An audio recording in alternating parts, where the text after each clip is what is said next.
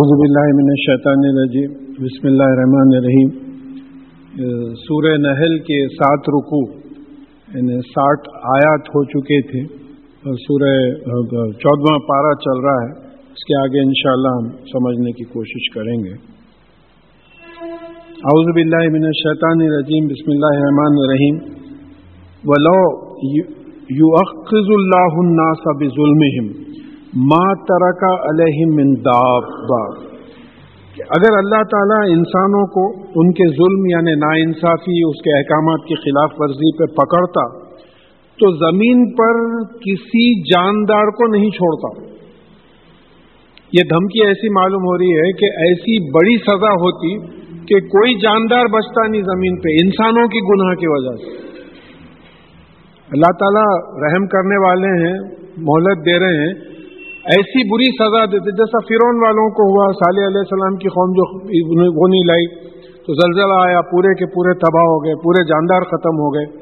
تو بول رہے ہیں کہ اگر انسانوں کو ان کے ظلم پر یعنی ناانصافی پہ قرآن اور حدیث کے خلاف جو کام کرتے ہیں اس پہ اللہ تعالیٰ اگر پکڑتے تو زمین پہ کوئی جاندار کو نہیں چھوڑتے، یعنی کسی جاندار کو چاہے زمین میں ہو یا ہوا میں ہو۔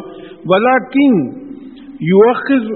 یؤخرہم الی اجل مسمى، لیکن اللہ تعالیٰ ایک وقت مقرر تک اس بات کو کی تاخیر کرتا ہے یعنی مہلت دیتا ہے۔ اللہ تعالیٰ حلیم ہے۔ حلیم کون ہوتا؟ جو سزا دینے کی طاقت رکھتا لیکن مہلت دیتا کہ بھئی یہ ٹھیک ہو جائیں گے، آ جائیں گے سیدھے راستے پہ۔ تو اللہ تعالیٰ حلیم ہے، اللہ تعالیٰ رحیم ہے، رحم کرنے والے ہیں کہ بھئی بندے ہیں، کمزور ہیں، کبھی نہ کبھی ریئلائز کر کے جو اپنے راستے پہ آ جائیں گے۔ تو اس لیے جو ہے اللہ تعالیٰ تاخیر کرتا ہے، کچھ ایک وقت مقرر تک مہلت دیتا ہے۔ فَإِذَا جَاءَ أَجَلُهُمْ لَا يَسْتَأْخِرُونَ سَاعَةً وَلَا يَسْتَقْدِمُونَ، لیکن جب ان کا وقت آ جائے گا یعنی عذاب کا یا موت کا جب وقت آ جائے گا تو ساعت کس کو بولتے ہیں؟ یہ لفظ کے معنی یاد رکھنا ہے۔ قیامت کے واسطے بھی یہی لفظ آتا، ہم اس کو اردو میں قیامت بول دیتے ہیں۔ وہ جب بات آئے گی انشاءاللہ ہم سمجھنے کی کوشش کریں گے۔ ساعت کا مطلب لمحہ، مومنٹ جس کو بولتے ہیں۔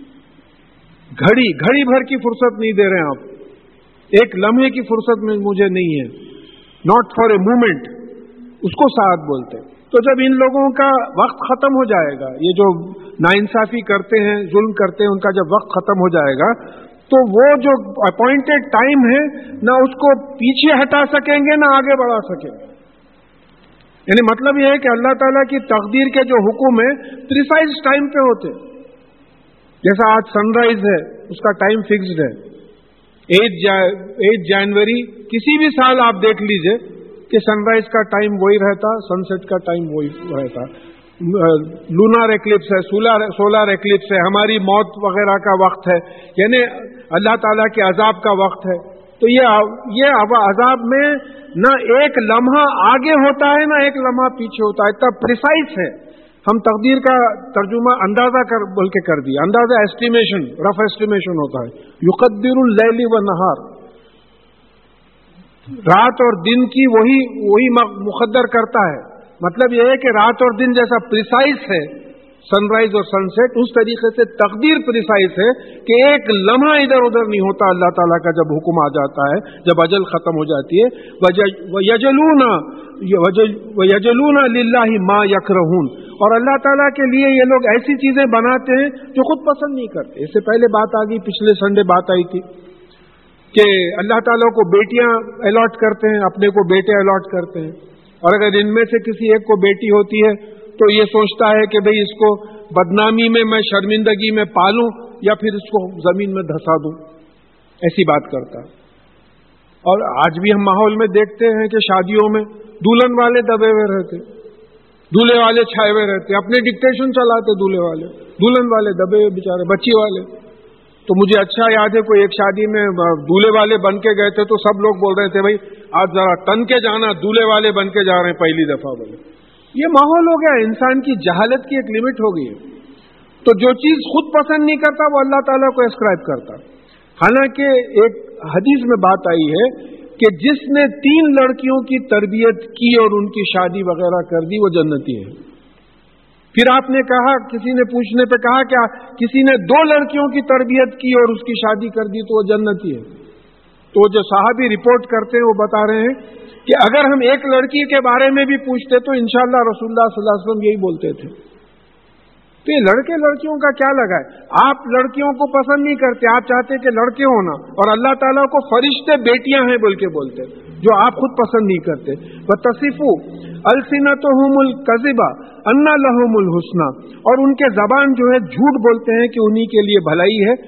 لَا جَرَمَ أَنَّ لَهُمُ النَّارِ، حقیقت یہ ہے کہ ان کے لیے آگ ہے، وَأَنَّهُمْ مُفْرَطُونَ، اور یہ اس میں پہلے داخل کیے جائیں گے. پہلا گروپ ہوگا جو آگ میں داخل کیا جائے. اس قسم کی حرکتیں جو اللہ تعالیٰ کے ساتھ کرتا ہے. تَاللَّهِ لَقَدْ أَرْسَلْنَا إِلَىٰ أُمَمٍ مِّن قَبْلِكَ، یعنی اللہ کی قسم، اتنی بڑی قسم کھا رہے ہیں، اس سے بڑی قسم ہو ہی نہیں سکتی. اللہ کی قسم کہ آپ سے پہلے ہم نے امتوں میں رسول بھیجے، نبی بھیجے، رسول بھیجے. رسول کیا لے کے آتے؟ اللہ تعالیٰ کا میسج لے کے آتے. جبرائیل علیہ السلام آئے، کیا لے کے آئے؟ قرآن کا میسج لے کے آئے. بھئی یہ اچھی چیزیں ہیں کرو، یہ بری چیزیں ہیں اس سے رکو. رسولوں کا میسج یہی رہتا. تو قسم کھا رہے ہیں اللہ تعالیٰ، اپنی قسم کھا رہے ہیں کہ اللہ کی قسم کہ ہم نے آپ سے پہلے بھی رسولوں کو بھیجا. لیکن ہوا کیا؟ اب اس کو یہ امپورٹنٹ ہے. فَزَيَّنَ لَهُمُ الشَّيْطَانُ أَعْمَالَهُمْ، لیکن شیطان نے وہ جو عمل کرتے تھے ان کو مزین کر کے بتایا، بہت اچھا کر کے بتایا. کیا شادی ہو رہی ہے؟ دیکھنے کے لائٹیں ہیں، لائٹوں پہ بولے معلوم ہے نا 30,000 روپے لائٹوں پہ خرچے. زمانے مردانے میں پھولوں کی لڑی کی چادر تھی، سب سپریٹ کر رہی تھی. کیا خرچے ہیں بولے؟ کھانے میں آپ لقمی لے لو، حلیم لے لو، وہ مرغ آ گیا. میں مرغ بولا تو کوئی صاحب کریکٹ بولے جو صاحب مرغ ہے، وہ مرغی ہے. میں بولا بیماری، بستر مرغ ہے، وہ بیماری ہے وہ. ہر چیز دیکھ لو آپ. یعنی وہ بریانی آنے تک اتنا پیٹ بھر جاتا کہ بدہضمی کے وقت بریانی کھانا پڑتا.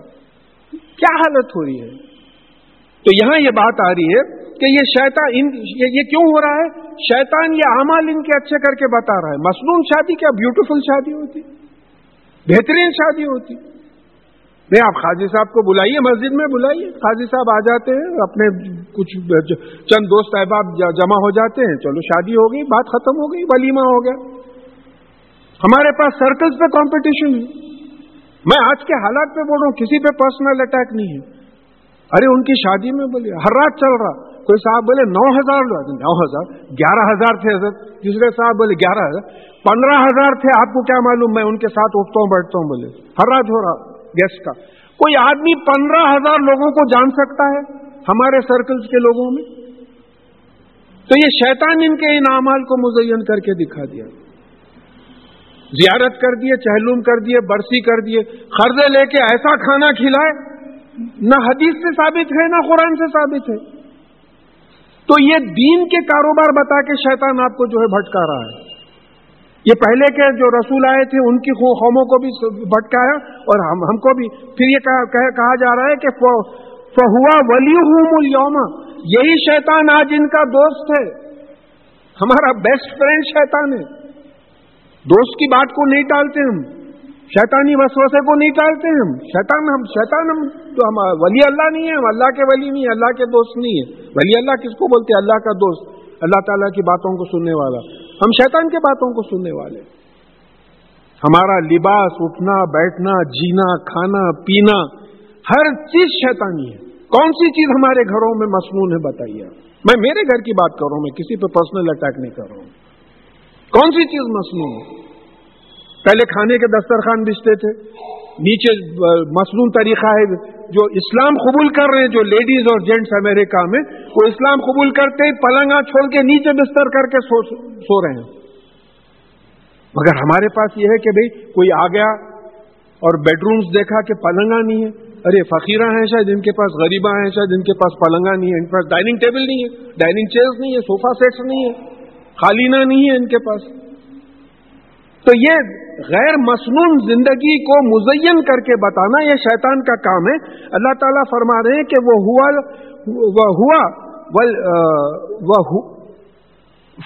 وَلِيُّهُمُ الْيَوْمَ، تو آج کے دن بھی جو ہے ہم لوگوں کا سب کا دوست ہے. وَلَهُمْ عَذَابٌ أَلِيمٌ، اور ان کو جو ہے شیطان کو فالو کرنے کی وجہ سے تکلیف دہ عذاب ہے. سوچ کے دیکھیں آپ کیا جواب دیں گے. آپ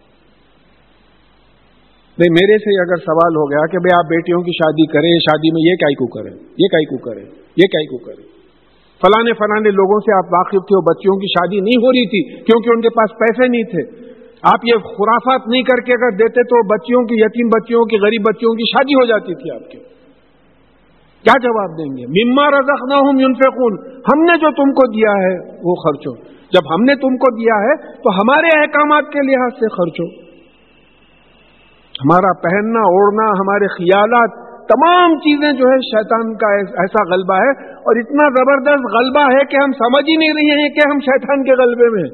خاص بات یہ ہے، سورہ کہف میں انشاءاللہ بات پڑھیں گے، آپ پچھلے دور میں پڑھ بھی چکے ہوں گے کہ شیطان ان کو بھٹکاتا ہے اور یہ سمجھتے ہیں کہ بہترین عمل کر رہے ہیں، یہ سمجھتے ہیں کہ بہترین عمل کر رہے ہیں، حالانکہ شیطان جو ہے بھٹکا رہا ہے۔ کہا کہ وما انزلنا علیک الکتاب الا لتبین لهم الذی اختلفوا فیہ، اور ہم نے آپ پر یہ جو کتاب یہ قرآن جو نازل کی ہے اس کا مقصد صرف یہ ہے کہ یہ لوگ جن چیزوں میں اختلاف کرتے ہیں اس کو آپ صاف صاف بیان کر دیں۔ قرآن میں کیا ہے، یہ صحیح ہے، یہ غلط ہے۔ کہ کسی چیز میں آپ کو اختلاف ہو رہا ہے، کوئی آرگیومنٹ ہو گیا، قرآن کو ریفر کر لیجئے، حدیث کو ریفر کر لیجئے۔ آج تک کوئی کرے؟ آج تک کوئی کرے کیا؟ پوچھیں آپ۔ طلاق کے ہمارے پاس 3 طریقے ہو گئے۔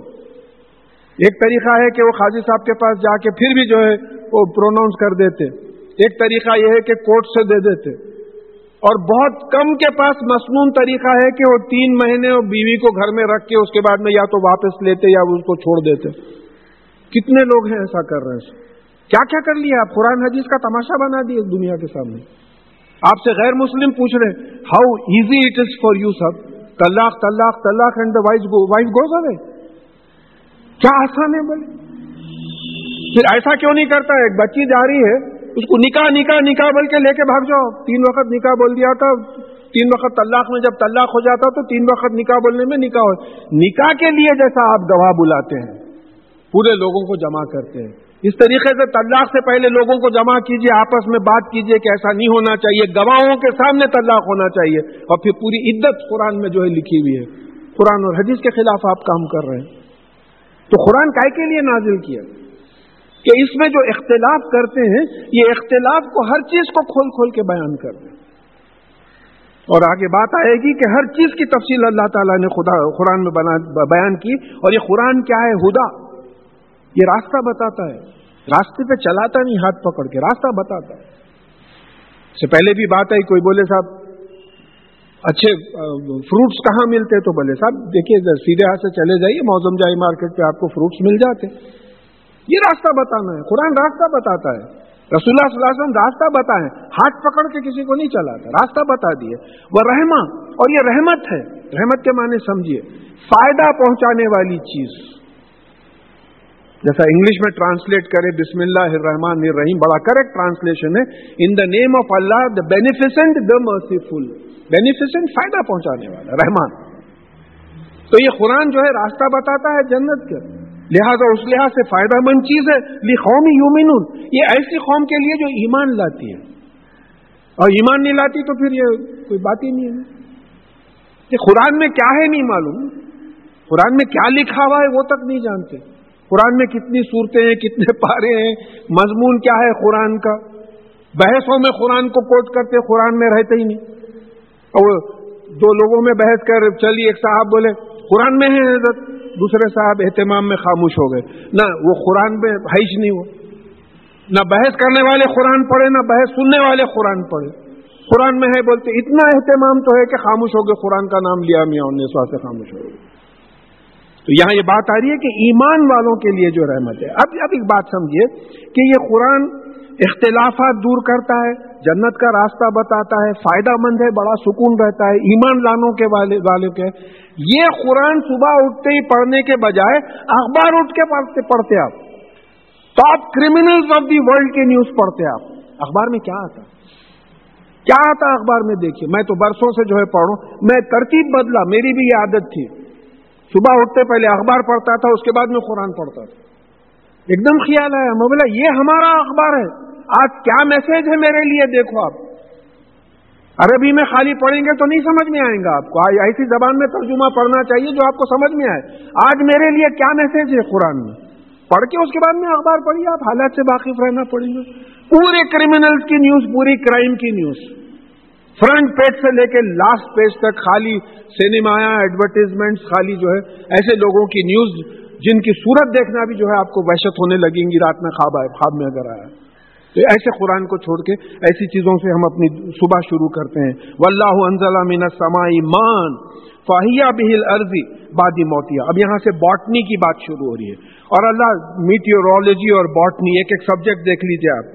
اور اللہ تعالیٰ آسمان سے پانی برساتا ہے اور اس سے مردہ زمین کو اس کی موت کے بعد زندگی دیتا ہے. بھئی اب جاڑوں کا موسم ہے، اس کے بعد میں انشاءاللہ گرمی کا موسم آئے گا، پورا سوکھ جائے گا، یہاں سے وہاں تک پیلا پیلا پیلا ہو جائے گا. پھر انشاءاللہ جب پہلی بارش پڑیں گی تو پوری ہریالی آ جائے گی، ہرا ہرا ہو جائے گا.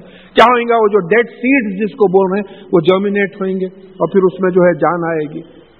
یہ کون کر رہا ہے؟ پانی کون برسا رہا ہے؟ بیجوں میں جان کون ڈال رہا ہے؟ مردہ زمین کو زندہ کون کر رہا ہے؟ اللہ تعالیٰ کو پہچانو، یہی اللہ ہے. اگر نہ کرے تو بھوکے مر جائے. ان فی ذالک لآیات لقوم یسمعون. بے شک اس میں نشانیاں ہیں ایسی قوم کے لیے جو سنتے ہیں. سنتے ہی نہیں، سمجھتے ہی نہیں قرآن کو. کائے کی نشانیاں ہیں؟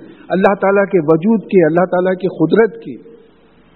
بارش نہ برسے ہم نہیں برسا سکتے، بارش بہت برسے ہم نہیں رکا سکتے. سوچ کے دیکھیے، آپ اپنی مجبوری کو سوچیے اور اللہ تعالیٰ کی قدرت کو سوچیے کہ ایسا اگاتا ہے. اب اس کے بعد میں یہ پوری زوالوجی چل رہی، بڑی خاص آیات ہیں یہ. ان لکم فی الانعام لعبرۃ. اور یہ جو انعام ہے، یہ جو مویشی ہیں، ہربی ورس اینیملز جس کو بولتے ہیں، گھاس کھانے والے، یعنی بکری، بیل، گائے، اونٹ وغیرہ، ان میں تمہارے لیے سبق ہے. ان سے غذا ملتی ہے، ان کا اون ملتا ہے، ان پہ سواری کرتے ہیں. اب ایک ایک مثال جو ہے اللہ تعالیٰ سمجھا کے وہ کر رہے ہیں. اس کو سمجھنے کی کوشش کیجئے کہ کیا اللہ تعالیٰ کی قدرت ہے. نسقیکم مما فی بطونہ من بین فرث و دم لبنا خالصا سائغا للشاربین. یعنی ہم تم کو ان کے پیٹوں میں سے دودھ پلاتے ہیں جو بنتا ہے ان کے فرث، جو انٹسٹائن میں، معدے میں جو ٹکڑے رہتے ہیں اس سے، اور دم یعنی خون سے مل کے خالص دودھ بنتا ہے جو بہت مزیدار، خوشگوار ہوتا ہے پینے والوں کے لیے. اب ذرا ایک ایک چیز کو یہاں سمجھیے. اب فرض کا مطلب ترجمہ جو ہے اکثر میں جو ٹرانسلیشن ریفر کرا، گوبر کر دیے.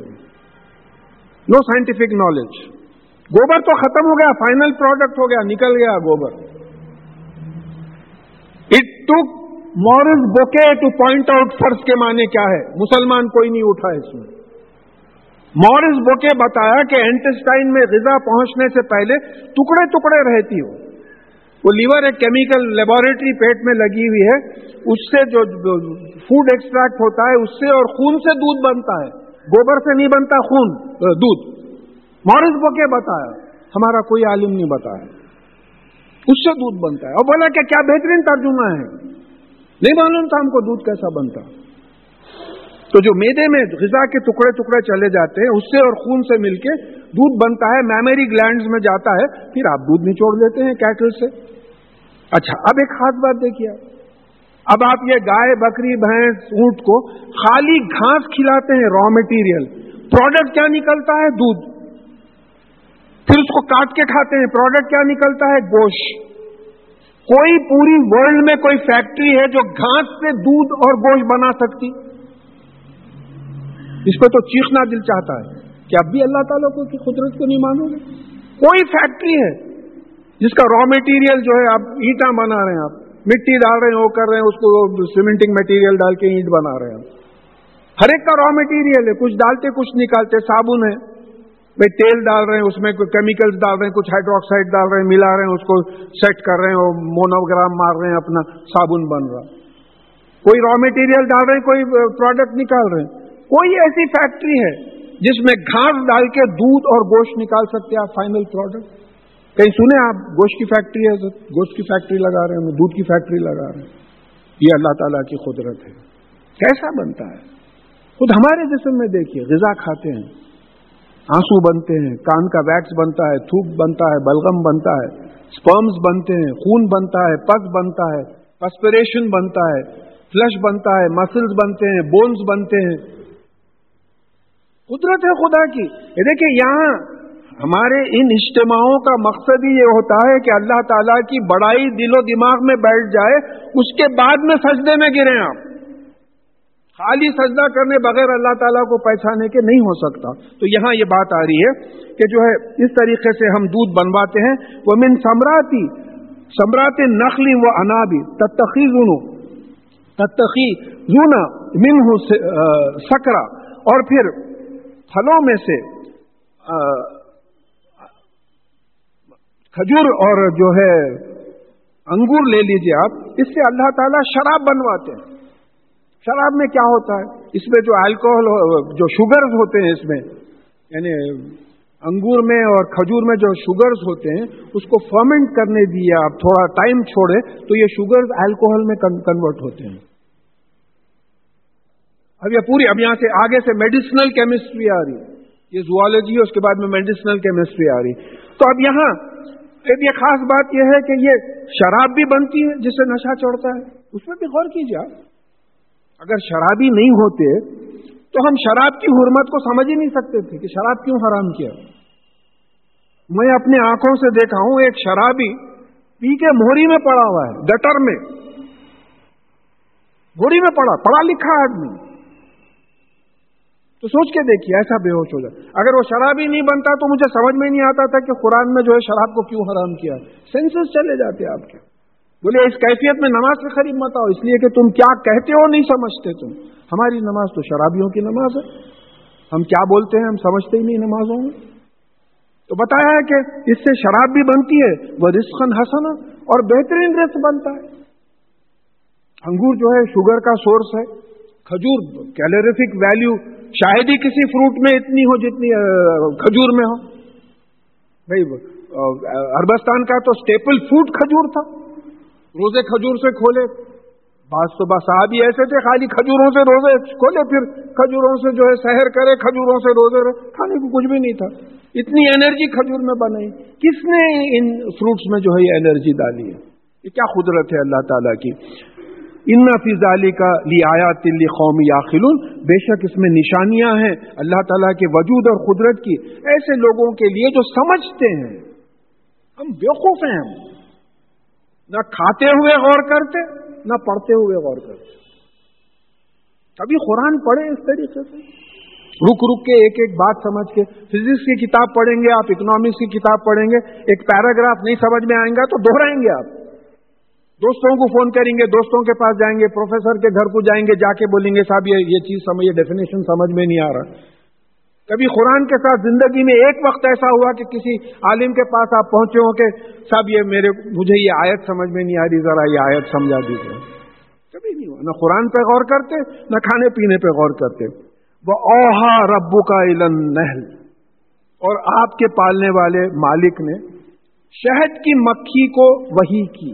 अब ये वही के माने समझने की कोशिश कीजिए। ये नहल इसी उन्वान से ये सूरत है, शहद की मक्खी को वही की। अब आपको कुरान में मिलेगा कि वही का मतलब मालूम होता है कि बात पहुंचाना, और इंग्लिश में इसका बेहतरीन ट्रांसलेशन होता कम्युनिकेशन, कोई बात को पहुंचाना। तो लिहाजा सूरह क़सस की 7वीं आयत में अल्लाह ताला ने मूसा अलैहिस्सलाम की वालदा को वही की, वही का लफ्ज आया है। मूसा अलैहिस्सलाम की वालदा नबी नहीं थे, रसूल नहीं थे, उनको वही की। तो मालूम हुआ कि आम आदमी को भी अल्लाह ताला वही करते हैं।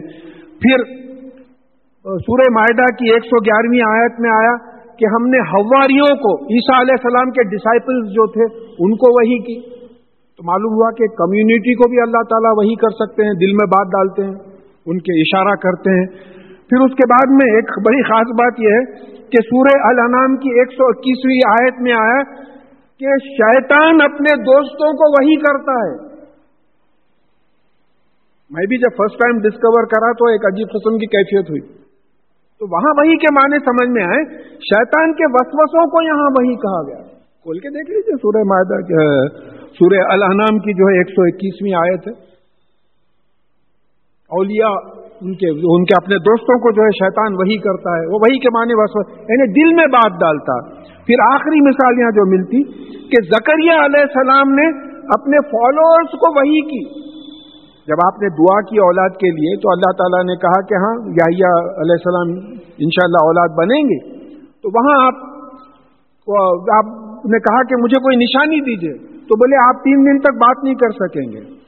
تو آپ اپنی قوم کے سامنے جا کے یوحا ان کے اوپر وحی کی اشارے سے بتایا کہ اللہ کا ذکر کرو۔ اس کو دوسری جگہ رمز کے معنی آئے، رمز کا مطلب ہے اشارہ کرنا۔ تو معلوم ہوا کہ وحی جو ہے صرف رسولوں کو اور نبیوں کو نہیں ہوتی، آرڈنری لوگوں کو بھی اللہ تعالیٰ وحی کرتے، شیطان بھی اپنے فالوورز کو وحی کرتا، انسان بھی انسان کو وحی کرتا۔ اب ہمارے ذہن میں وحی کے کچھ معنی بیٹھے ہیں، میں یہ اپنی فلسفی سے نہیں بول رہا ہوں، میں قرآن ہاتھ میں ہے، ہزاروں نسخے ہوئیں گے مسجد میں، اٹھا کے پورے ریفرنسز یہاں لکھے ہوئے ہیں، دیکھ لیجئے میں غلط بول رہا ہوں تو وحی کے معنی کمیونیکیٹ کرنے کے ہیں۔ اب یہ کمیونیکیشن جو جانوروں میں ہوتا، دل میں بات ڈال دینا، یعنی ان کی فطرت میں بات ڈال دینا، ان کی انسٹنکٹ میں بات ڈال دینا۔ اب جیسا شیر کا انسٹنکٹ ہے گھاس نہیں کھاتا ہو، بکری کھائے گا، ہرن کھائے گا۔ آپ بکری کے سامنے بہترین گوشت ڈالیے، گوشت نہیں کھائے گی، اس کی انسٹنکٹ میں ہے کہ وہ گھاس کھائے گی۔ اس طریقے سے وہ اوہا ربو کا اعلان نحل، تو اللہ تعالیٰ نے شہد کی مکھی کو وحی کی، اس کی فطرت میں ڈال دی، اس کے انسٹنکٹ میں ڈال دی۔ کیا بات ڈالی؟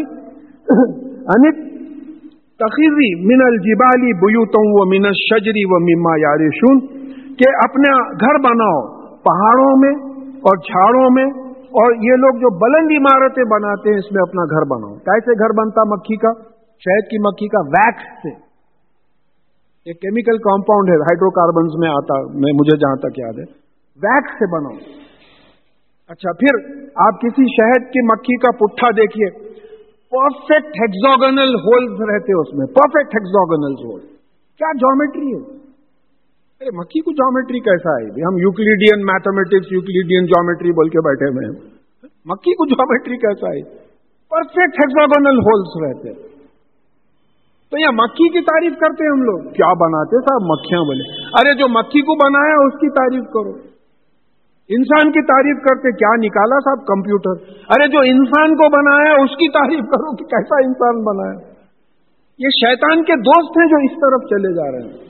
تو ان کے اب پھر کہا کہ سما کلی، یہ وحی کی، سما کلی من کلی ثمراتی، پھر ہر پھل سے کھا، کھانے کا پروسیس پورا ایک ایک لفظ سمجھنا قرآن کا، بدتمیزی ہے بغیر سمجھے کہ آگے بڑھنا میرے نزدیک۔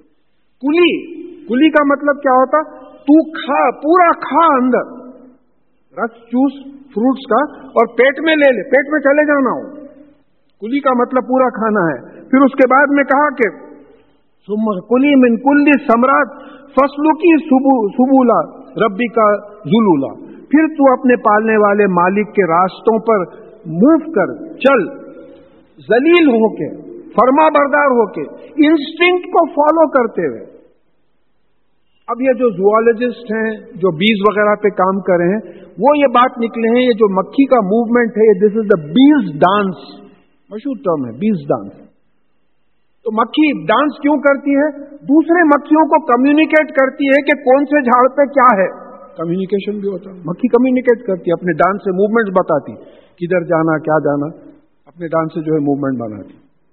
اچھا، اب یہاں سے ہمارے سمجھنے کی بات آئی ہے، یہ تو مکھی کا ہو گیا۔ یخرج من بطونہا، اب اس کے پیٹ سے نکلتے ہیں شراب، پینے کی چیز، ہماری شراب نہیں۔ یہ لفظ پہ ایک صاحب جان کھا گئے تھے میرے، بولے آپ قرآن میں بتا دیجئے شراب حرام ہے۔ میں بولا حضرت آپ اردو میں شراب بول رہے ہیں، اس کو خمر لفظ ہے عربی میں، اس کا شراب کسی بھی ڈرنک کو بولتے آپ اپنے معنی فکس کر لیں گے، کر کے بولیں گے یہ قرآن میں بتائیے بولے تو۔ اب میں بول رہا ہوں کہ بھائی غضب جو ہے قرآن میں غصے کے لیے آیا ہے، آپ ولیمے کا کھانا کھا کے آ کے بولے کیا غضب کا کھانا تھا صاحب بولے، تو میں عربی اگر جانتا ہوں تو بولے کائی کو صاحب غصے میں کھلائے کیا ان لوگوں؟ تو آپ اپنے معنی فکس کر لیے۔ جیسا قیامت کے بارے میں بھی آگے بات آ رہی ہے، اس کو ہٹائیے ذہن سے، नीट ब्रेन से जो है समझने की कोशिश कीजिए कि तू इसको खा, जब ये खा लेती है तो इसके पेट से पीने की एक शराब पीने की चीज निकलती है, मुख्तलिफुन अलवानुहा, इसके रंग अलग होते हैं। रंग का मतलब क्या होता है? रंग कॉम्पोजिशन की वजह से होते हैं, जो ऑर्गेनिक केमिस्ट्री समझ सकते हैं, कॉम्पोजिशन की वजह से रंग अलग होते हैं। आम का शहद अलग होता, सेब का शहद अलग होता, मक्खियां अपने सेट कर लेती हैं। आप किसी ऐसे मुकाम पे जाइए जहां शहद की मक्खियां, ये वैरायटी ऑफ हनी मिलती है आपको, सऊदी अरेबिया में मिल जाती है आपको, वैरायटी ऑफ हनी मिलती, अलग उसके रंग अलग, उसके मजे अलग। बात हकीमा बोलते फलाना शहद लो आप, आयुर्वेदिक में भी मिलता, यूनानी में भी मिलता। फिर कहें फीही शिफाउल लिन्नास, अब ये जो शहद निकलता है उसके पेट से, इसमें शिफा है। क्या है? दवा है, बीमारियों की दवा है, शिफा। तो मैं तो रिसर्च लेबोरेटरी में काम किया हुआ हूं, volumes and volumes of books on honey, volumes of books, उसमें से एक भी किताब अपने लोगों की किसी की नहीं, सब बाहर वाले लिखे, एक किताब हमारी नहीं है, फलाना साहब लिखे, फलाने कोई भी, बाहर के लोग लिखे, कई वॉल्यूम्स लिखे हुए हनी के। अब यहां समझिए, हमारे पास उस्मानिया यूनिवर्सिटी में मनाजिर हसन गिलानी रहमतुल्लाह अलैह इस्लामिक स्टडीज के दीनियात के हेड थे, बेहतरीन किताबें हैं उनकी माशाअल्लाह। तो मेडिकल कॉलेज में वो लेक्चर दे रहे थे, तो इस आयत का एक बहुत अच्छा इंटरप्रिटेशन वो किए कि यहां मालूम होता है कि जो शहद की मक्खी जो क्या लेती है झाड़ों से, झाड़ का एक्सट्रैक्ट, तो मालूम होता है कि झाड़ के एक्सट्रैक्ट में हीलिंग पावर है। एलोपैथी, होम्योपैथी, आयुर्वेदिक, यूनानी, हर चीज में झाड़ के एक्सट्रैक्ट्स लेते। जैसा मैं यहां एक लिस्ट लिखा, नीम के दरख्त से लेते, अदरक से लेते, मेथी से लेते, धनिया से लेते, अंजीर से लेते, लहसुन से लेते। ये मुख्तलिफ बीमारियों के जो है, लहसुन में ब्लड प्रेशर का बोलते हैं, अंजीर जो है बीपी और आपके आर्थराइटिस वगैरह के लिए काम आता, मेथी जो है बाज़ वक़्त शुगर में दी जाती है, धनिया वगैरह भी जो है एसिडिटी, नीम एंटीसेप्टिक वो रहता है, अदरक जो है हाजिमे के लिए देते, ये तमाम चीजें इसमें हैं। तो अब मनाजिर हसन गिलानी रहमतुल्लाह अलैह बताए कि यहां इंसानों को अल्लाह ताला एक इशारा बता रहे हैं कि देखो प्लांट्स का अर्क लो, इसमें शिफा है। उसमें मैं लेबोरेटरी में साइंटिफिक काम करने की वजह से शायद मेरा दिमाग ये चला कि यहाँ एक और एक एडिशन है, खाली उसमें शिफा नहीं है, वो पी के पेट में प्रोसेस होके जो प्रोडक्ट निकलता उसमें शिफा है। मतलब यह है कि एक्सट्रैक्ट करो, फैक्ट्रियों में प्रोसेस करो, उसमें शिफा है। अब आप क्या करते हैं? पूरे जो है लहसनॉल निकल रहा, लहसुन लिए, लहसुन का पूरा एक्सट्रैक्ट जो है ब्लड प्रेशर के वास्ते पेशेंट्स को स्किन डिजीजेस के लिए दे रहे हैं। तो मेजॉरिटी पूरे जो सिस्टम्स हैं हमारे, एलोपैथी, होम्योपैथी, आयुर्वेदिक, यूनानी, जितने सिस्टम्स हमारे समझ में आते हैं, ये प्लांट्स के एक्सट्रैक्ट्स को लेके प्रोसेस करते, उसको प्रोसेस कर। तो अब अगर गौर करने के वाले के लिए मेडिसिनल केमिस्ट्री का इतना बड़ा इशारा है, अगर आप गौर नहीं करें तो खाली इतना ही बोल के चले जाएंगे कि क्या है हज़रत, बोले शहद में शिफा है, मालूम आपको कुरान में लिखा हुआ है, ये तर्जुमा हुआ, शहद में शिफा है, ये तर्जुमा हुआ।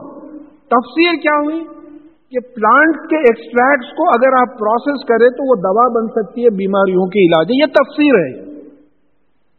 ये तफसीर करने के लिए आपको मेडिसिनल केमिस्ट्री का बैकग्राउंड होना जरूरी है, मेडिसिन का बैकग्राउंड होना थोड़ा बहुत जरूरी है। भाई one man can not become an expert in all the fields. तो इसीलिए मॉरिस बोके का ही कहना है कि भाई no single person should ever dare to translate the Quran, there should be a board of translators consisting of experts from all walks of life including Arabic scholars. अरबी भी समझना है। हम एक साहब कर दिया तर्जुमा, अब उनका एक ग्रुप बन गया, एक दूसरे साहब करे उनका एक ग्रुप बन गया, इनको इकोनॉमिक्स नहीं आती, उनको पॉलिटिक्स नहीं आती, उनको नेचुरल साइंस नहीं आती, इनको लॉ नहीं आता। ये हालत हो गई हमारी। इसलिए डिफरेंसेस ऑफ ओपिनियन। कोई साहब बोले साहब अपने पास फिरके इतने क्यों बन गए, 73 फिरके, misinterpretation of the Quran. The correct interpretation of the Quran is अती अल्लाह व अती रसूल सल्लल्लाहु अलैहि वसल्लम, दो ओनली टू अथॉरिटीज। दो अथॉरिटीज को फॉलो करो, एक ही फिरका रहेगा। इससे थर्ड अथॉरिटी को फॉलो करेंगे तो कई फिरके बन जाएंगे। यहूदियों में 72 थे, हमारे में 73 है। एक ही जो हदीस में बात आई, एक ही फिरका करेक्ट है जो कुरान और हदीस को फॉलो करता है। फिनिश।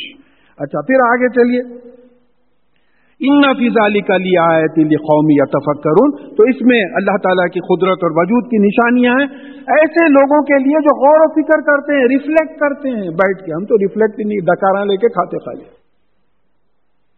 बाज़ वक़्त तो मैं, वो लोग हंसते बोले तो इफ्तार ऐसा डट के करके आके मगरिब की नमाज को कर रहे हैं तो डकार लिए तो पूरे फ्रूट्स क्या खाए उसकी बो आ रही, मगर कभी ये नहीं सोचे कि भाई ये क्या खाए थे, कैसा बना अल्लाह ताला।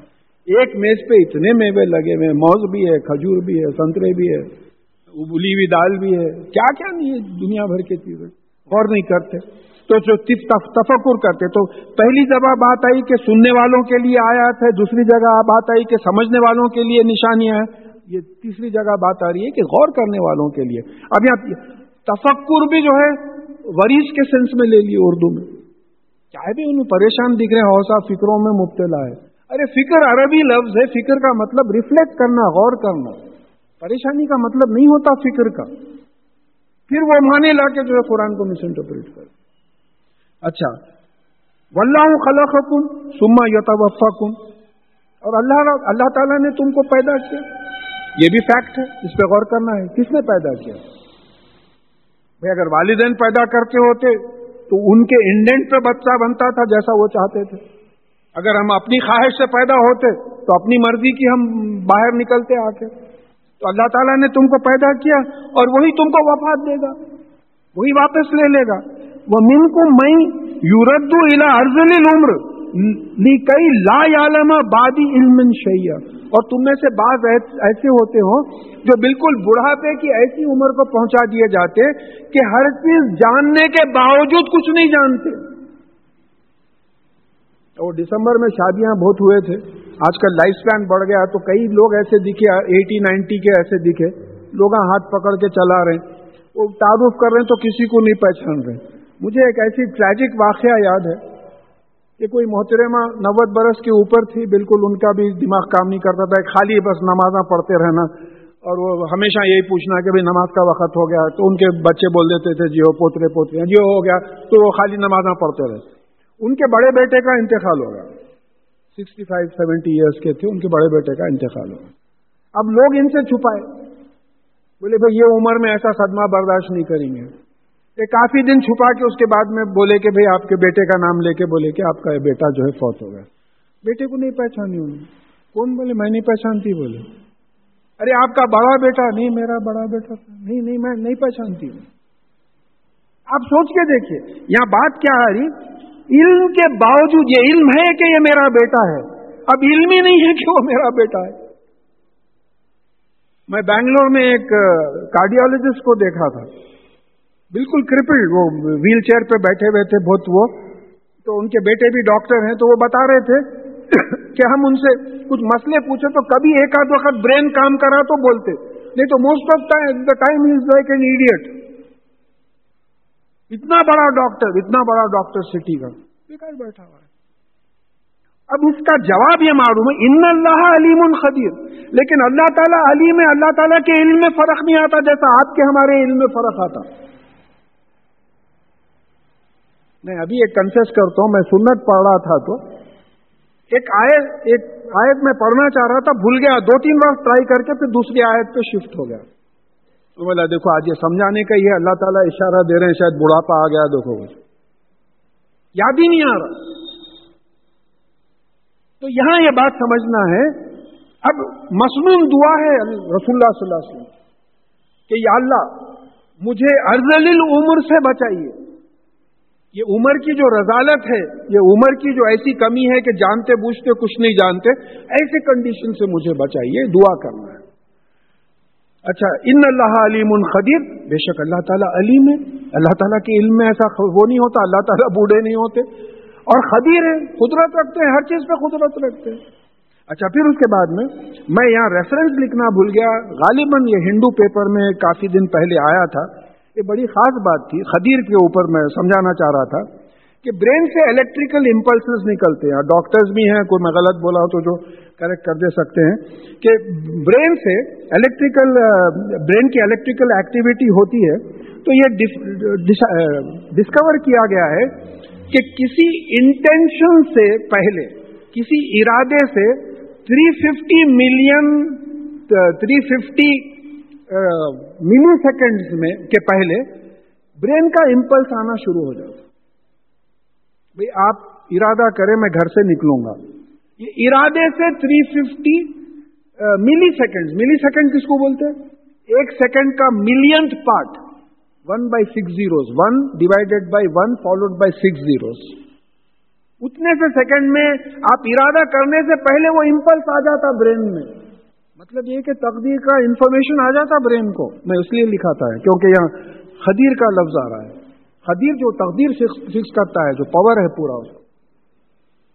اب آپ یہاں دیکھیے کہ یہ کیا ایکٹیویٹی ہے، اس پہ جو ہے غور طلب ہے. یہ اخبار کی نیوز تھی. واللہ فضل بعضکم علی بعض فی الرزق، اور بے شک اللہ تعالیٰ نے تم میں سے بعض کو بعض میں رزق میں فضیلت دی.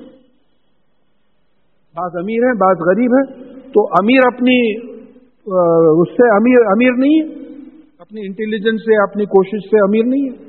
غریب اپنی مجبوری سے غریب نہیں ہے، پڑھا لکھا نہیں ہے بیچارہ، وہ ایسا غریب نہیں ہے. اللہ تعالیٰ جس کو چاہتے ہیں، بہت سے ان پڑھوں کو جو ہے لکھپتی بنا دیا، بہت سے تعلیم یافتہ فاقوں میں مرے ہیں. اسپیشلی جو گریٹ لوگ تھے، بہت سے ایسے تھے جو فاقوں میں مرے. تو یہاں اللہ تعالیٰ جس کو چاہتا ہے رزق زیادہ دیتا ہے، جس کو چاہتا ہے کم دیتا ہے. فَمَا الَّذِينَ فُضِّلُوا بِرَادِّ رِزْقِهِمْ عَلَى مَا مَلَكَتْ أَيْمَانُهُمْ فَهُمْ فِيهِ سَوَاءٌ. تو جس کو اللہ تعالیٰ نے اپنے فضل سے نوازا ہے، دیا ہے، وہ اپنا رزق اپنے غلاموں کو نہیں دیتے کہ وہ غلام اور وہ دونوں برابر ہو جائیں دولت میں، نہیں دیتے. نوکر کا پوزیشن نوکر کے پوزیشن پہ رکھتے آپ، غلام کا پوزیشن غلام کے پوزیشن پہ رکھتے. آپ کے پاس اگر 10 لاکھ ہے تو 5 لاکھ غلام کو دے کے بھائی تیرے پاس بھی 5 لاکھ ہے، میرے پاس بھی 5 لاکھ ہے، 5 لاکھ چھوڑو 5 پیسے نہیں دیتے. پھر اللہ تعالیٰ کے بارے میں ایسی بات کرتے ہو، پارٹنرز بناتے ہو، مخلوق میں سے اٹھا کے اللہ تعالیٰ کے پارٹنرز بناتے ہو. جب تم اپنا پاور دوسروں کو نہیں دے سکتے ہیں تو اللہ تعالیٰ کیوں اپنا پاور اپنے غلاموں کو دیں گا؟ ساری کائنات اللہ تعالیٰ کی غلام ہے. مخلوق سے اٹھا کے جو ہے پتھروں کو، سیمنٹ کو، اس کو اٹھا کے جو ہے نعوذ باللہ اللہ تعالیٰ کے مقام پہ بٹھا دیے. تو ان میں جو ہے آئیڈلز ہیں، اینجلز، فرشتے ہیں، نبی ہیں، لیڈرز ہیں، اور پھر آپ کے اپنی خود خواہش ہے. ان کو اٹھا کے جو ہے آپ اللہ تعالیٰ کے مقام پہ بٹھا دیتے ہیں جب خود نہیں چاہتے کسی کو. فی بنعمت اللہ یجحدون. تو کیا تم اللہ تعالیٰ کی نعمتوں کو جانتے بوجھتے جھٹلاتے ہو؟ جھٹلانا کیا ہے؟ جو کریڈٹ اللہ تعالیٰ کو دینا تھا وہ کریڈٹ کسی اور کو دینا، یعنی اللہ تعالیٰ کے ساتھ دوسروں کو شریک کرتے ہو اور اللہ کی نعمتوں کو دوسروں کی نعمت سمجھتے ہو.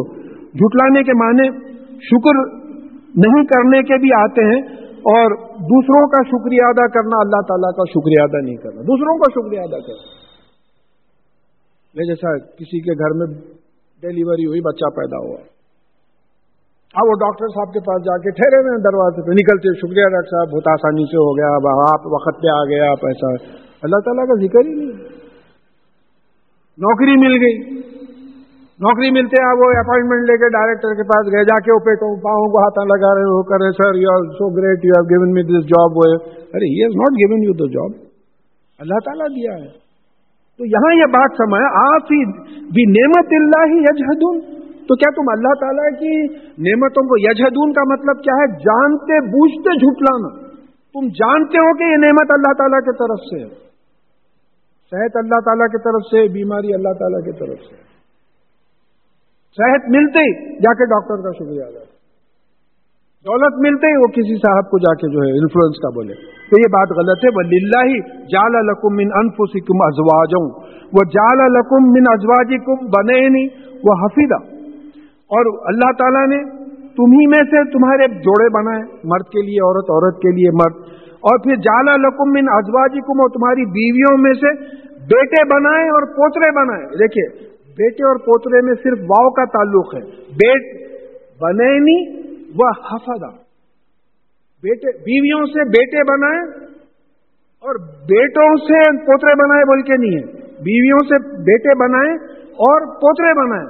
مطلب کہ جینیٹک کنٹینیوٹی بتا رہے ہیں. देखिए जैसा बात एस्टैब्लिश्ड है, एक रिपोर्ट आई थी, we have a common mother, Bibi Hawa, उसके बारे में रिसर्च हुआ था, तो बताए थे कि साउथ अफ्रीका में एक औरत है, औरत थी, तो अब उस औरत में ये पूरे जितने लोग पैदा हुए उसके जीन्स थे, जैसे आदम अलैहिस्सलाम थे, ये बात आगे भी आएंगी इंशाअल्लाह, उनकी पूरी औलाद जो है उन्हीं से निकली है, तो वो जीन्स उनमें आदम अलैहि, अब रिवायतों में ये आता है कि 60 फीट ऊंचे थे वो, 30-40 फीट चौड़े थे, तो पूरी जो इंसानियत आने वाली थी उनके जीन्स उसमें थे।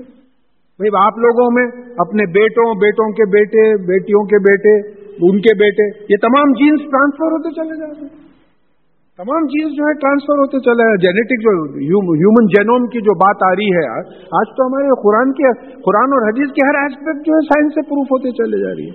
तो यहाँ एक जेनेटिक कंटिन्यूटी का इशारा दिख रहा है।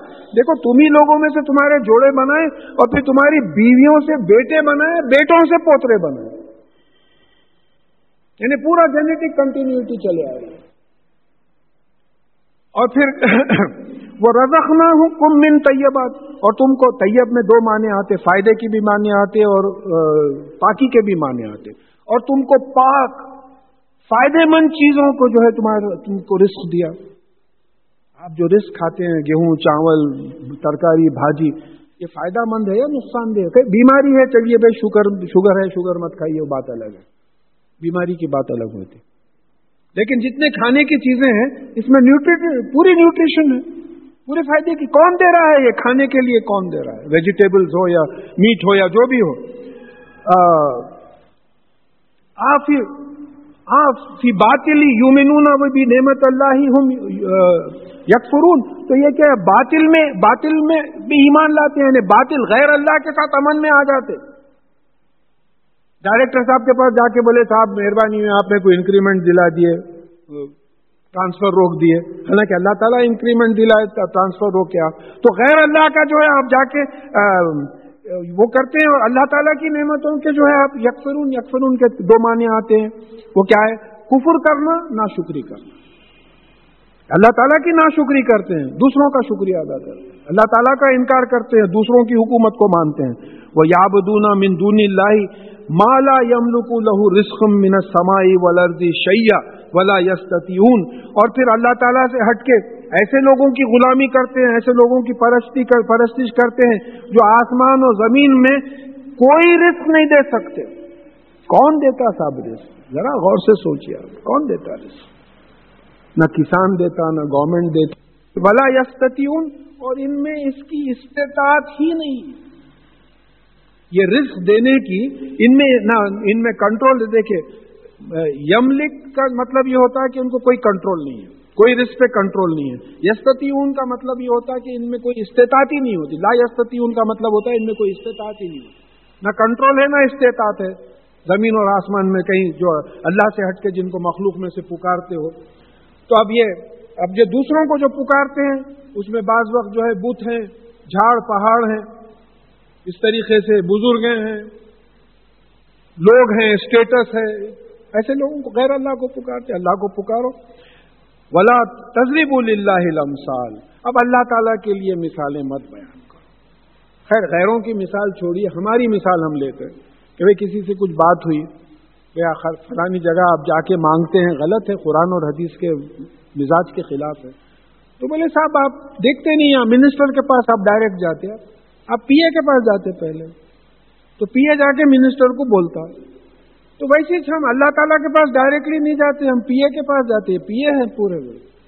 फिर वो सूरह फातिहा जो हर नमाज में रिपीट होती है, वो क्यों बोल रहे हैं कि इय्याका नअबुदु व इय्याका नस्तईन, हम तेरी इबादत करते हैं, तुझी से मांगते हैं। फिर एक जगह अल्लाह ताला सूरह बकरा में फरमा रहे हैं कि ये बंदे मेरे बारे में पूछते हैं, इनसे कहो कि मैं करीब हूं, पुकारने वाले की पुकार सुनता हूं, लिहाजा ये भी मेरे अहकामात पे अमल करें। जब अल्लाह ताला करीब है, अस्माउल हुस्ना में है करीब, अल्लाह ताला जब करीब है तो अल्लाह ताला से ज्यादा करीब कोई हो ही नहीं सकता।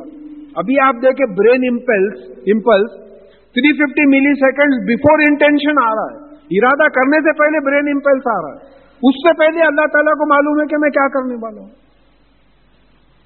تو ان کو چھوڑ کے جو ہے دوسروں کے بارے میں مثالیں وہ کرتے ہیں. ان اللہ یعلم وانتم لا تعلمون، اور اللہ تعالیٰ جانتا ہے اور تم نہیں جانتے. ضرب اللہ مثلا عبدا مملوکا لا يقدر على شيء یعنی اللہ تعالیٰ ایک مثال بیان کرتا ہے دو لوگوں کی کہ ایک غلام ہے جو کسی کے قبضے میں ہے، اس کو کسی چیز پہ کوئی قدرت نہیں ہے، اور دوسرا ہے وہ رزقناہ منہا رزقا حسنا، اور دوسرے کو ہم نے اپنی طرف سے بہترین رزق دیا ہے. فہو ينفق منہ سرا و جہرا، اور وہ جو ہے خرچتا ہے، چھپا کے بھی خرچتا ہے اور دکھا کے بھی خرچتا ہے. هل يستوون، کیا یہ دونوں برابر ہو سکتے؟ بھئی وہ فقیر برابر ہو سکتا ہے اس امیر کے، تو غلام برابر ہو سکتا ہے اللہ تعالیٰ کا. مثال اگر لینا ہے تو مثال یہ لو، بھئی امیر آدمی امیر ہے اور غریب تو غریب ہے، کیا دونوں برابر ہو سکتے ہیں؟ الحمدللہ، ساری تعریف سارا شکر اللہ تعالیٰ کا ہے. بل اکثرهم لا یعلمون، لیکن میجورٹی ایسے ہیں یہ جانتے نہیں ہے کہ ساری تعریف اللہ کے لیے، کیونکہ تمام کام اللہ تعالیٰ کرتے ہیں. دیکھیے ہم کے معنی بھی ایک جگہ قرآن میں سمجھائے گئے، مجھے ریفرنس یاد نہیں ہے، کہ یہ ایسی چیزوں کی تعریف چاہتے ہیں جو یہ کرتے نہیں. تو تعریف اسی کی جاتی ہے جو کچھ کرتا ہے.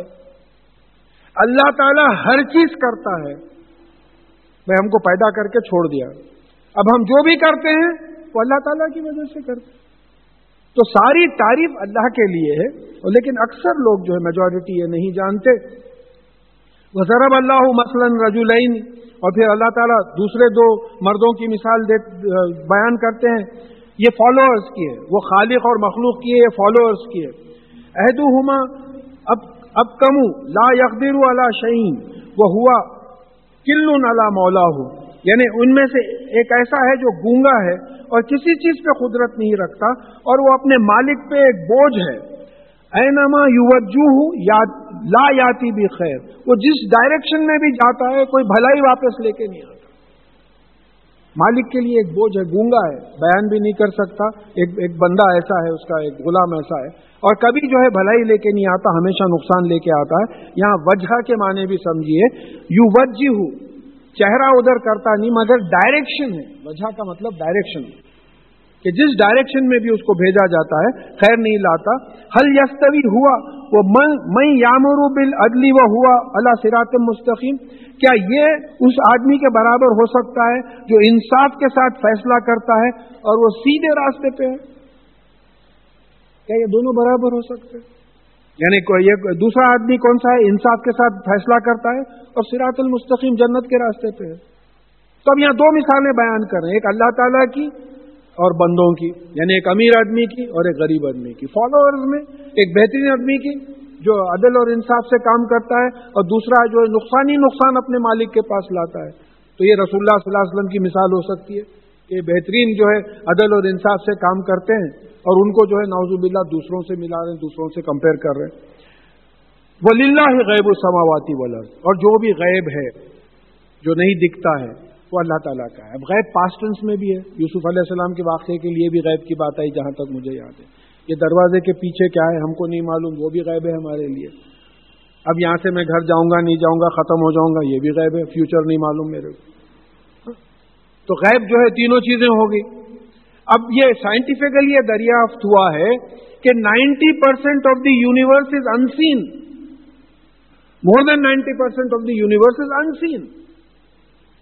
لائف کے بارے میں ایک اسٹیٹمنٹ آیا ہے کہ 99% of the life created is extinct, ختم ہو گئی. آپ جو اب دیکھ رہے ہیں 1% آف دی لائف کریٹڈ ہے. 1% آف لائف ہے. یہ میں سائنٹیفک اسٹیٹمنٹس بول رہا ہوں آپ کو، تو سوچ کے دیکھیے آپ. تو یہاں یہ بات آ رہی ہے کہ جو بھی آسمان و زمین میں ہے غیب ہے جو نہیں دکھتا ہے، اس کا وہ اللہ تعالیٰ ہی کا ہے وہ غیب بھی. جیسے بلیک ہولز وغیرہ ہیں. دیکھیں ایک مثال چھوٹی سی دے دیتا ہوں میں کہ ایک بلیک ہول حال میں ڈسکور ہوا، 14 بلین ایئرز پرانا ہے. 3 billion times heavier than the sun. 3 billion times heavier than the sun. Sun کا ڈائیمیٹر 14 لاکھ کلومیٹرز ہے. وہ چھوٹا بلب دکھتا ہے اس واسطے کہ 93 ملین مائلز دور ہے ہمارے سے. 93 मिलियन माइल्स दूर है, इसलिए छोटा दिखता। 14 लाख किलोमीटर का गोला जैसा हवाई जहाज चील के वैसा दिखता, उतरे तो देखे तो ये बिल्डिंग से बड़ा है। तो यहां बात समझना है कि ऐसा अल्लाह ताला का है। और अब यहां बात समझना है कि वह मा अमरु साती इल्ला कलमहिल बसरी और हुआ अखरब। और ये जो सात का एंड का जो मामला है वो पलक झपकना या उससे भी करीब है। इन्नल्लाह अला कुल्ली शैइन कदीर, और बेशक अल्लाह ताला हर चीज पे कुदरत रखता है। अब यहां 2-3 अल्फाज समझिए। सात, देखिए अब जो एंड की बात आ रही है, हम लोग फिर उर्दू में कंफ्यूज करते थोड़ा। पहला सूर जब फूका जाएगा तो ये पूरी कायनात खत्म हो जाएगी, ये सात है। दूसरा सूर जब फूका जाएगा तो तमाम लोग खबरों से उठ खड़े होंगे। खियामा, खियाम बोले तो खड़े रहना, वो खियामत है। हम एंड ऑफ द यूनिवर्स को खियामत बोल देते हैं। ये कंफ्यूजन हो रहा है हमारे, ये कंफ्यूजन को दूर करना है। एंड ऑफ द यूनिवर्स जो होगा, जो यूनिवर्स खत्म होंगी, उसके लिए सात लम्हा होगा। कैसा लम्हा होगा? कलमहिल बसर, पलक झपकने के वैसा, और हुआ अकरब या उससे भी कम।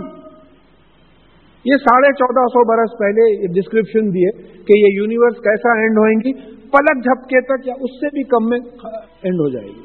साइंटिफिक रिसर्च हुआ, पूरे यूनिवर्स का मॉडल फीड करे, कंप्यूटर डेटा जितना था फीड करके वो लोग निकाले कि the universe will collapse in 1 divided by 1 followed by 43 zeros of a second. 1450 बरस पहले की किताब। एक सेकंड का, ये देखिए, एक सेकंड का 100वां हिस्सा बोले तो क्या बोलते हैं आप? एक तकसीम करना, उसको डिवाइड करना 100 से। 1000वां हिस्सा बोले तो एक डिवाइड करना उसको 1000 से। एक उसको डिवाइड करना, एक के बाद 43 zeros आना एक सेकंड के। अब उसको मैथमेटिकली लिखते 10 to the power of -43 of a second। हम हिसाब भी नहीं डाल सकते। कुन फयकुन।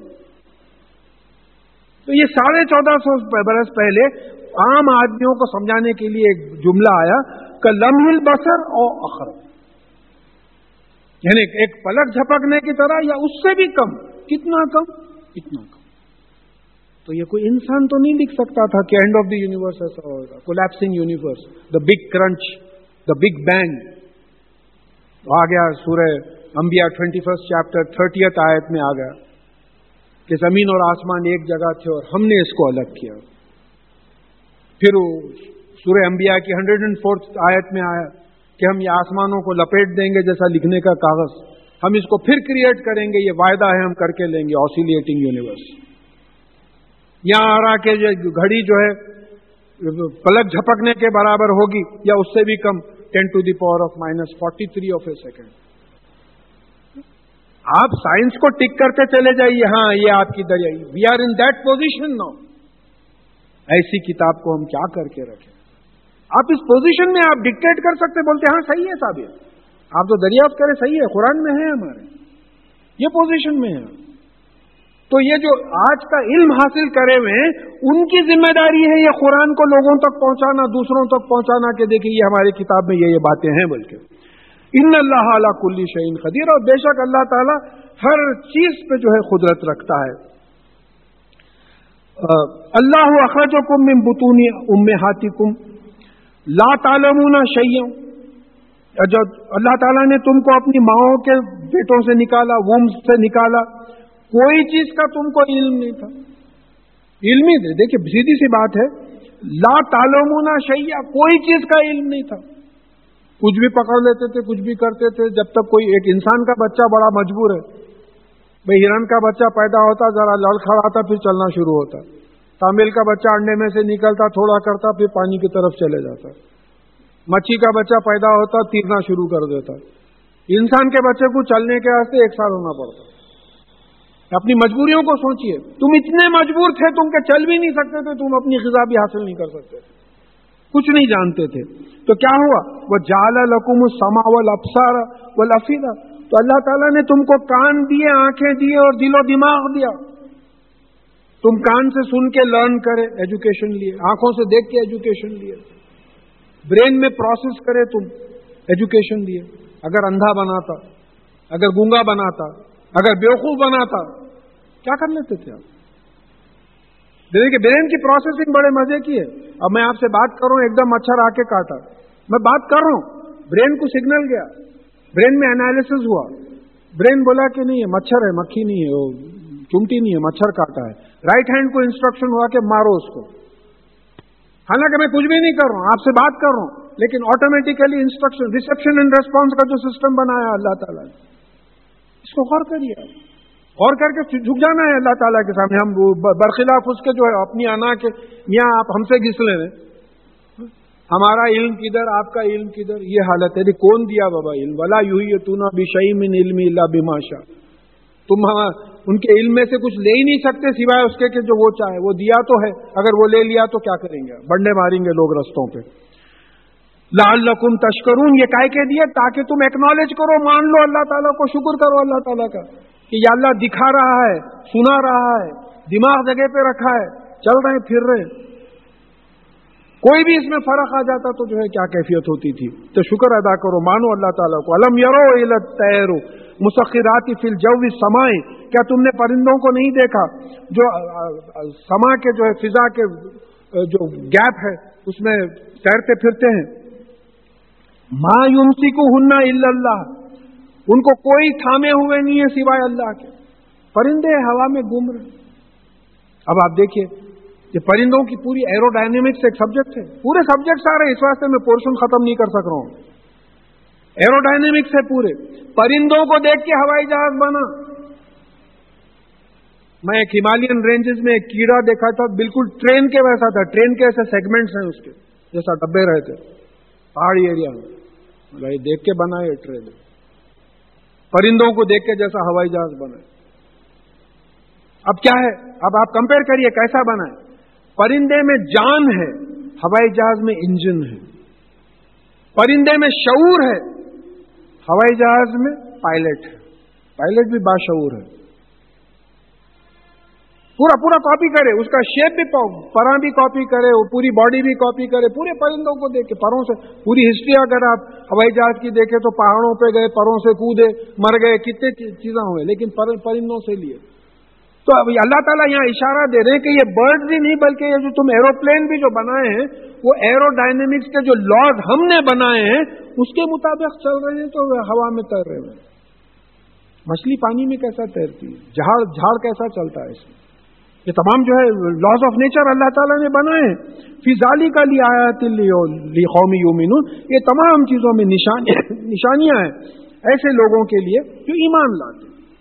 अब देखिए, अब हमारे पास एक ग्रेविटी है जो खींच रही, एक शऊर है जो ग्रेविटी के खिलाफ काम कर रहा, कॉन्शियसनेस।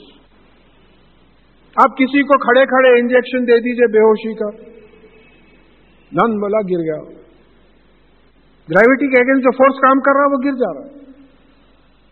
तो इस तरीके से बर्ड का शऊर है जो हवा में काम कर रहा, ग्रेविटी के खिलाफ। अगर उसका शऊर चले जाए और एरोडायनेमिक्स के जो लॉज हैं, उसके बॉडी का शेप जो है वो तमाम वो हो गया, तो अब क्रिकेट का गोला है, वो भी हवा में थोड़ी देर मोहल्लक रहता है, लेकिन आके गिरता कहीं ना कहीं, तीर तो नहीं रहता हमेशा के। बरखिलाफ उसके ये फल्की अजसाम के हेवनली बॉडीज के गोले हैं जो 15 बिलियन ईयर से तैर रहे हैं। उधर इशारा जाइए, लेके जाइए, ये क्या अल्लाह ताला की कुदरत है। वल्लाहु जअला लकुम भी मिन बुयूतिकुम सकना, और तुम्हारे घरों में अल्लाह ताला ने तुम्हें आराम दिया है। व जअला लकुम मिन जुलूदिल अनामी बुयूता, और फिर जानवरों के चमड़ों से जो है तुम्हारे घर बनाने का तरीका तुमको बताया है। तस्तखिफूनहा यौमा ज़ानतुम ज़ानिकुम व यौमा अखामतिकुम, यानी तुम उसको हल्का पाते हो जिस दिन तुम सफर के लिए निकलते हो, जिस दिन जो है क़ियाम करते हो, ठहरते हो। व मिन अस्वाफिहा, और उसके ऊन में यानी वुल में, व अदबारिहा, और रुए में यानी फर में, व अशारिहा, उसके बालों में, असासम व मताअन इलाहिन, तुम्हारे लिए सामान है, एक वक्त मुअय्यन के लिए सामान है। अब सिंथेटिक चीजें, अब स्वेटर्स अब बनने लगे, नायलॉन के, इसके उसके फाइबर्स के। पहले जो बनते थे पूरा जो है वुल वुलन कपड़े रहते थे, ब्लैंकेट्स वुलन रहते थे। हमारे बचपने में खुद वुलन स्वेटर्स रहते थे, वुलन ब्लैंकेट्स रहते थे, बहुत गर्म रहते थे। अब ये क्या निजाम है, एक बकरे को जो है आप पूरा वुल निकाल दो, फिर थोड़े दिन के बाद देखो फिर वुल आ जा रहा। आपकी खुद दाढ़ी देखिए, बालों देखिए, नाखून देखिए। तो ये अल्लाह ताला किस लिए, हमारे लिए जो है ये पूरा इंतजाम किया है कि एक वक्त तक के फायदा लिए। वल्लाहु जाला लकुम मिम्मा खलक़ा ज़िलाला, और अल्लाह ताला ने जो बनाया उसमें तुम्हारे लिए साए बनाए। पूरी फिजिक्स मौजूद है। ओपेक बॉडीज कास्ट शैडोज, ये छत ओपेक है, रोशनी पास नहीं हो सकती, इस वास्ते छांव में बैठे हुए। अगर ये ट्रांसपेरेंट रहता तो आ जाती। तो ये ओपेक कौन बनाया? ये अल्लाह ताला ने बनाया। पूरी साइंस भरी हुई है। इधर आप बॉटनी पढ़े, जूलॉजी पढ़े, एरोडायनेमिक्स पढ़े, मेडिसिनल केमिस्ट्री पढ़े। ये मैं नाइंसाफी कर रहा हूं जो इतना तेज जाके सूर्य को जो है कुछ और आयतें पढ़ने की कोशिश करूं। एक एक आयत पे एक एक जिंदगी गुजर जाना चाहिए, इतनी जो है इसमें मवाद है कि साए बनाए अल्लाह ताला। अगर ओपेक नहीं बनाता तो साए नहीं रहते थे, हालत जिंदगी नामुमकिन हो जाती थी। वह जाला लकुम मिन जिबाली अकनानन, और जहां पहाड़ों में तुम्हारे लिए पनाहगाहें बनाई। वो पहले के जो लोग रहते थे, अभी समुद्र का मदियान साले वगैरह में अगर आप देखें तो जो है वो केव्स अभी मिलते, एजेंटा एलूरा के केव्स मिलते हैं आपको, उसमें रहते थे, पनाहगाहें बनाई। वह जाला लकुम सराबीला तकीकुम, और फिर तुम्हारे लिए कपड़े बनाए, तकीकुम ली हर्री, जो गर्मी से तुमको बचाते हैं। वह सराबीला तकीकुम भी बासकुम, और ऐसे कपड़े बनाए जो तुमको जंगों में जंग में काम आते, लोहे के जो जर्रा बख्तर वगैरह पहनते हैं। अब देखिए यहां एक तो तकी का माने समझिए, तकीकुम कुमुल हर्रु, गर्मी से बचा, ये तकवा इसी से है, बचाने के माने आते, गर्मी से बचाते हैं, दुश्मन के हमले से बचाते हैं। तो तकवे का मतलब क्या है? गुनाहों से बचना, अल्लाह से डर के गुनाहों से बचना। फिर उसके बाद में कहा कि ज़ालिका कज़ालिका युतिम्मु नेमतुहु अलैकुम लअल्लकुम तस्लिमून, इस तरीके से तुम पे अल्लाह ताला अपनी नेमतें मुकम्मिल करता है ताकि तुम सरेंडर करो, सबमिट करो। तस्लीमून इस्लाम लाओ, ऐसे माने कर दिए, सरेंडर करो। ये सब देखिए, मैं जो शुरू में बात बोला, ये सब सुन के झुक जाओ सामने अल्लाह ताला के। यहां तो हर आयत पढ़ने के बाद सिजदा मालूम होता। ये तमाम अल्लाह ताला की बड़ाई मालूम होने के बाद तुम सरेंडर करो। फ़इन तवल्लो, और अगर ये पलट जाएं, फ़इन्नमा अलैकल बलागुल मुबीन, तो आपका जिम्मा सिर्फ बात को पहुंचा देने का। रसूल और नबी का जो जिम्मा होता है वो सिर्फ बात को पहुंचाने, जाहिर जब उनका वो है तो दूसरों का भी जो तबलीग में लगे हुए हैं उनका भी जिम्मा बात को पहुंचा देने का होता है। और यारिफूना नेमत अल्लाह सुम्मा यनकिरूनहा, ये अल्लाह ताला की नेमतों को पहचानते हैं, उसके बावजूद इनकार करते हैं। सोचते ये सांस चल रही, जाहिर है भाई अल्लाह ताला की वजह से पूरा सिस्टम चल रहा, सांस चल रही, दिल चल रहा, वो कर रहा, फिर उसके बाद में इनकार करते, ऐसी हरकतें करते जिससे जो इनकार जाहिर होता है, जानते बूझते अल्लाह ताला की नाशुक्री करते हैं, इनकार करते हैं। वो अक्सरुहुम हुमुल काफिरून, और इसमें से मेजॉरिटी कुफ्र करने वाले, नाशुक्री करने वाले, इनकार करने वाले। जाहिर है 6 बिलियन पॉपुलेशन इस वक्त है। अब लेटेस्ट फिगर जो आ रहा है कि 1.3 या 1.6 बिलियन मुसलमान है, 25% मुसलमान है, 75% अलग है। तो मेजॉरिटी कुफ्र करता है, मेजॉरिटी इनकार करते। अब आप ये अक्सरुहुमुल काफिरून को भी साइंटिफिक एनालिसिस करके देख लीजिए कि 4.5 billion refuse, they don't accept, वो भी कुरान का